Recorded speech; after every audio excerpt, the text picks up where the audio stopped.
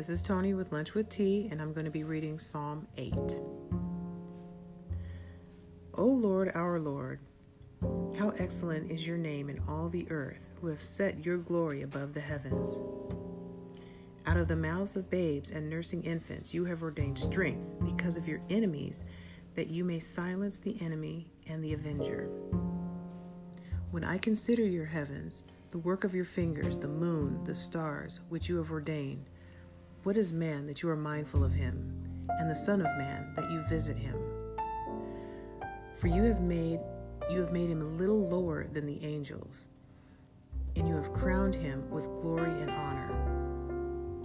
You have made him to have dominion over the works of your hands. You have put all things under his feet, all sheep and oxen, even the beasts of the field, the birds of the air, and the fish of the sea that pass through the paths of the sea. O Lord, our Lord, how excellent is your name in all the earth.